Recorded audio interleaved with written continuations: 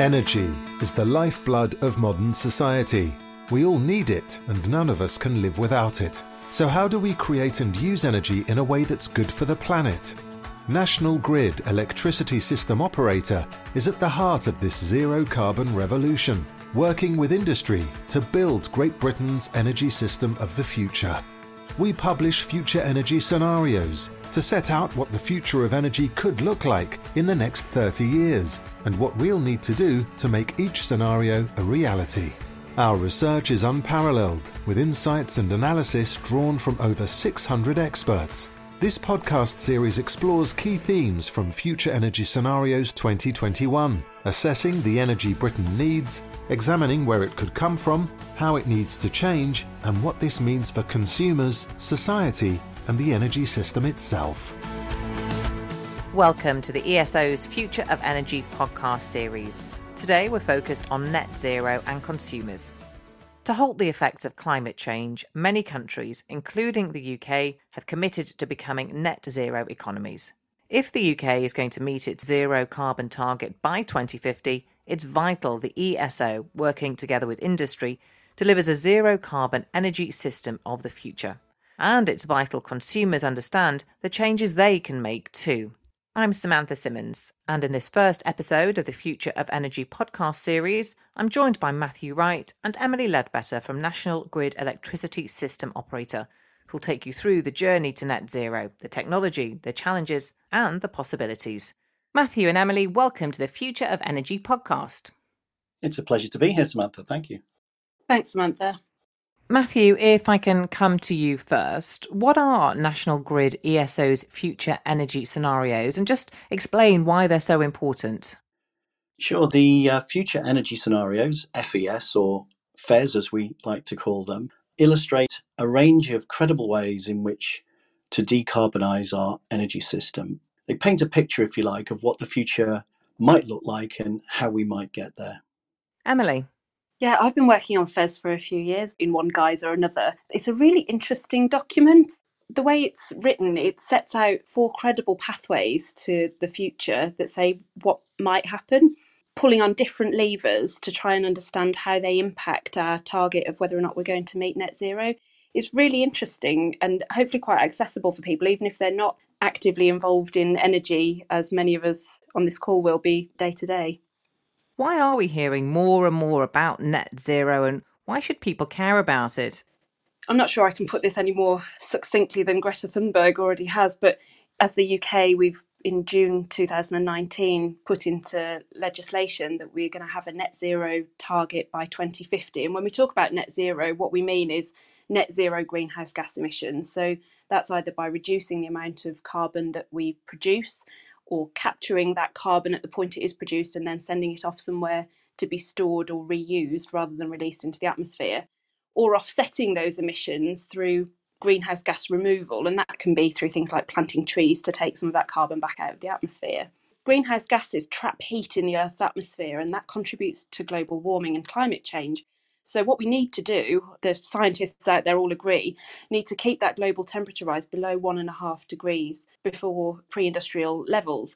And if we don't reach that net zero target by 2050, we're going to change the temperature of our planet in a way that is irreversible and catastrophic. And that's going to lead to damage to the planet. It's going to lead to flooding, forest fires, and worse than we're already seeing. So it might feel like a long way off, but we look back in the other direction, it's as far away from 2021 as 1992 is.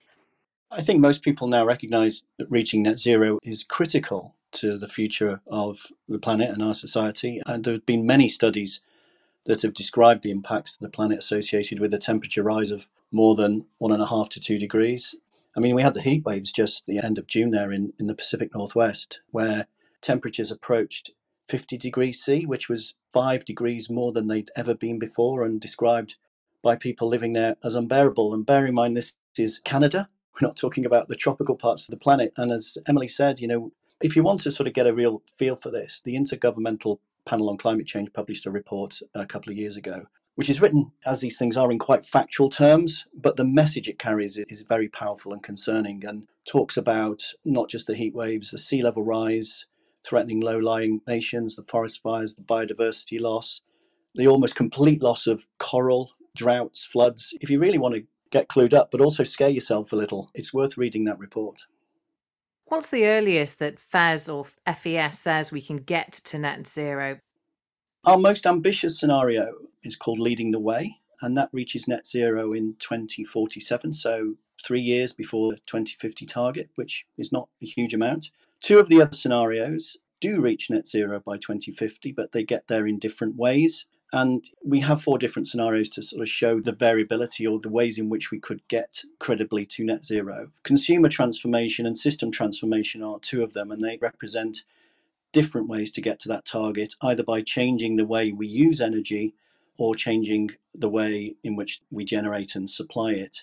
Leading the Ways describes our fastest credible decarbonisation journey, and it's achieved through a combination of high consumer engagement with world-leading technology and investment, which allows us, as I say, to get there by 2047. The 4th scenario, which is called Steady Progression, and as the name implies, sort of projects forward continuing decarbonisation at about the pace that we're doing now.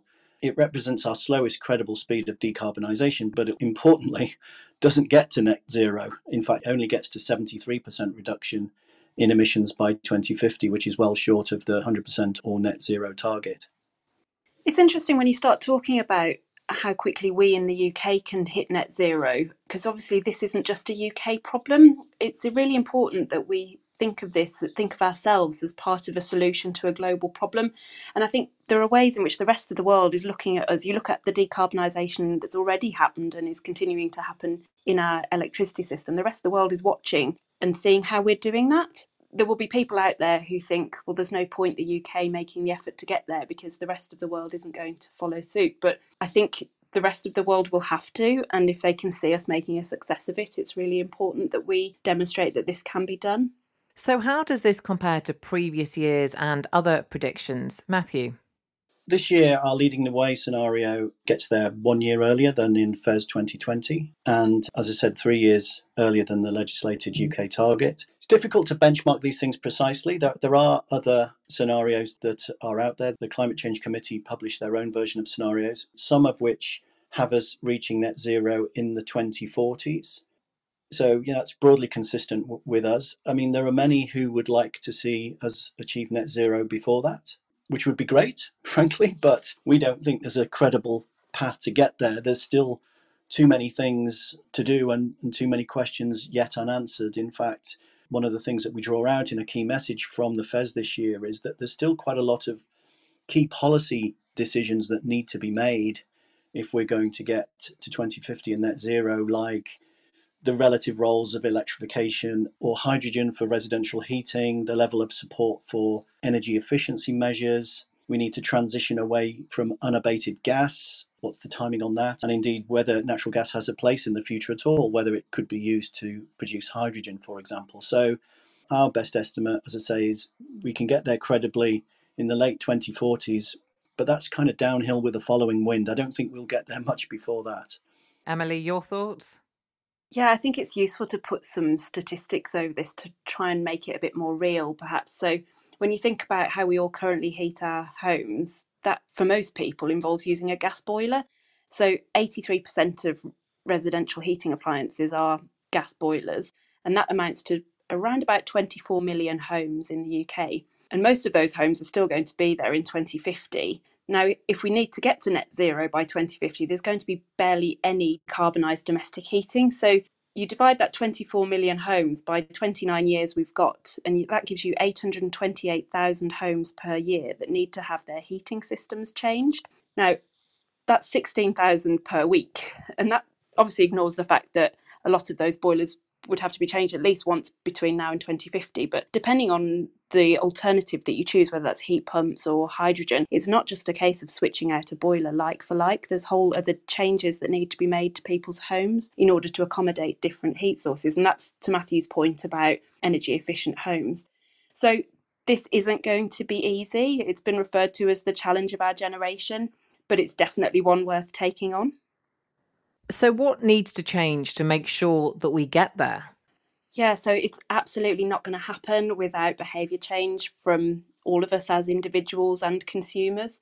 As I've already said, changing out heating, domestic heating is going to be a really important part of that. But even small things. So in the meantime, if all of us turned our thermostats down by an average of 1 degree compared to today's levels, that would lead to around about a 13% reduction in heat demand. But most importantly, I always come back to some really important policy decisions that need to be made in order to point people in the direction of what sort of changes they ought to be making. And there's obviously some infrastructure changes needed as well. So if we're going to meet our targets around the purchase of electric vehicles, so we know that there'll be no new sales of petrol or diesel cars or vans by 2030. So we need a heck of a lot of chargers to be installed in the meantime so that people have got somewhere they can charge those vehicles. And the government have also got a target to introduce 600,000 heat pumps a year by 2028. So all of that needs people to get involved in being willing to change up their heating and move to a heat pump or hydrogen or another source of heat, because we know we're not going to be able to burn gas in our gas boilers in our homes anymore. That's a big deal for people. Yeah, it really is.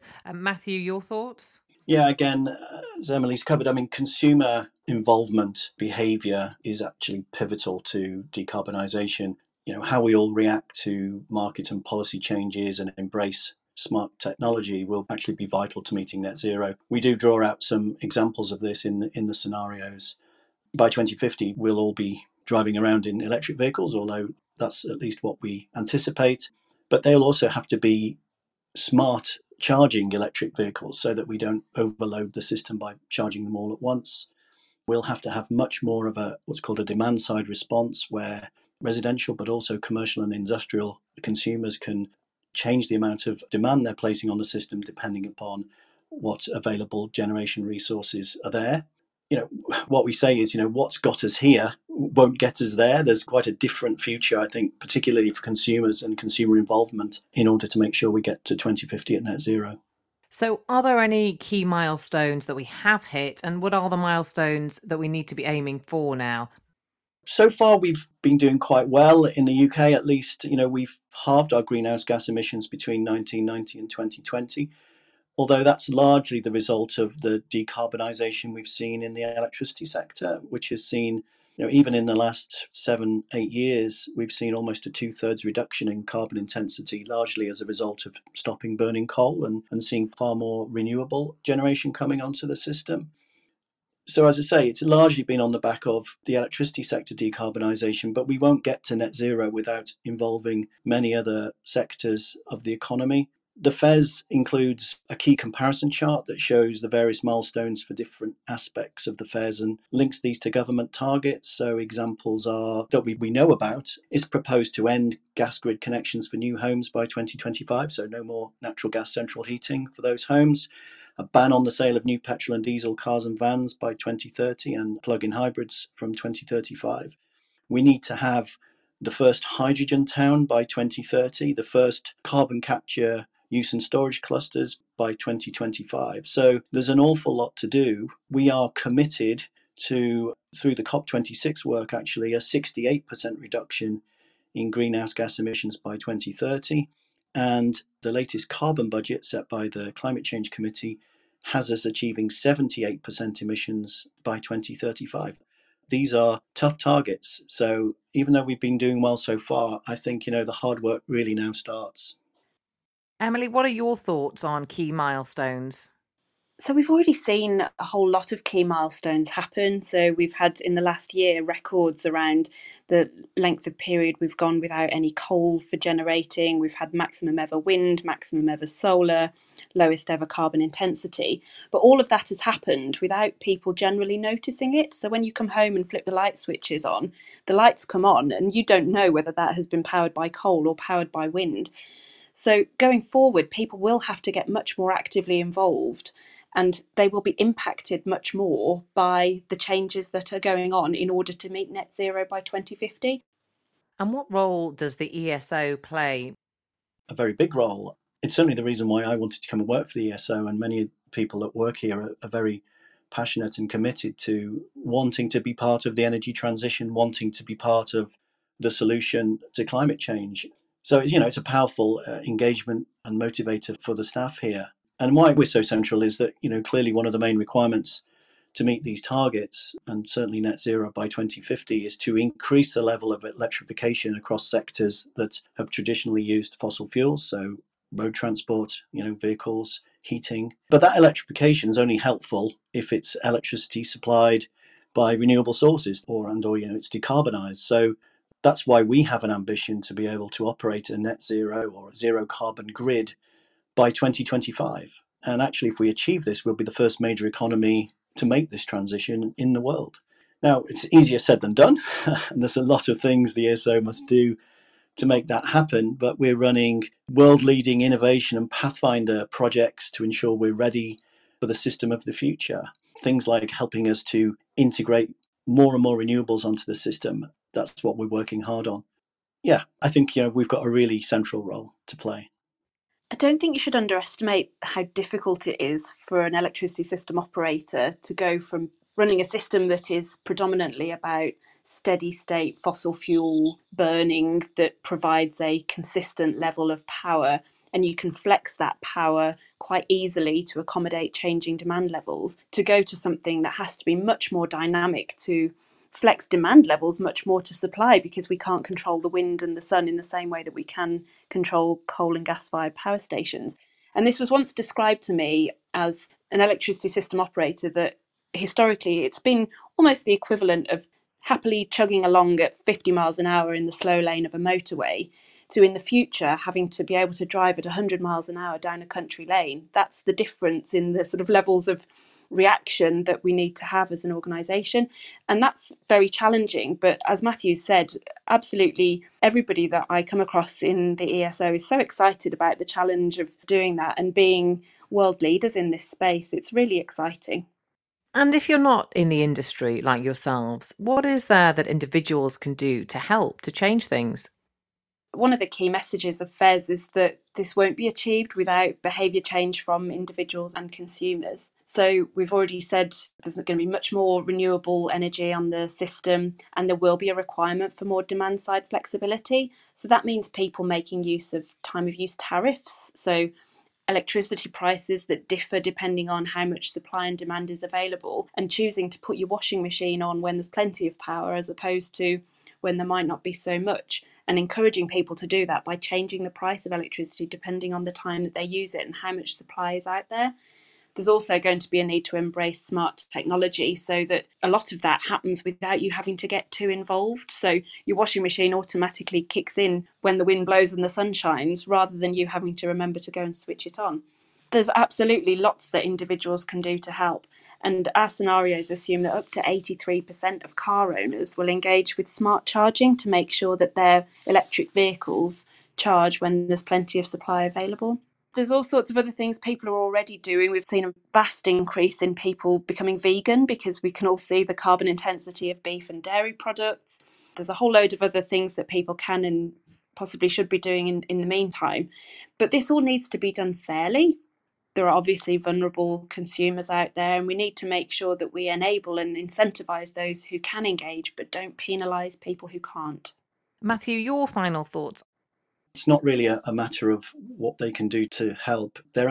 Consumers that is, are absolutely central to us getting there. We just simply won't get there without much more flexibility on the supply side, and that necessarily involves consumers. And I think there's a vested interest for everybody, though, because it's been estimated the benefits of a fully flexible energy system where consumers engage in the ways in which Emily has described could cut the cost of reaching net zero by up to over £16 billion a year by 2050. So this supply side flexibility that we keep talking about is really consumers engaging with net zero and changing their lifestyles and the ways in which they go about their daily lives to have less of a carbon impact on society and the planet. So it's absolutely essential that we find the right communications messages and indeed the right products and technologies to really get consumers engaged in the 2050 target.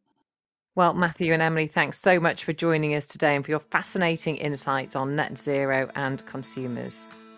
Thanks for listening today. There will be another Future of Energy podcast soon. For more information on our future energy scenarios, head to our website, nationalgrideso.com.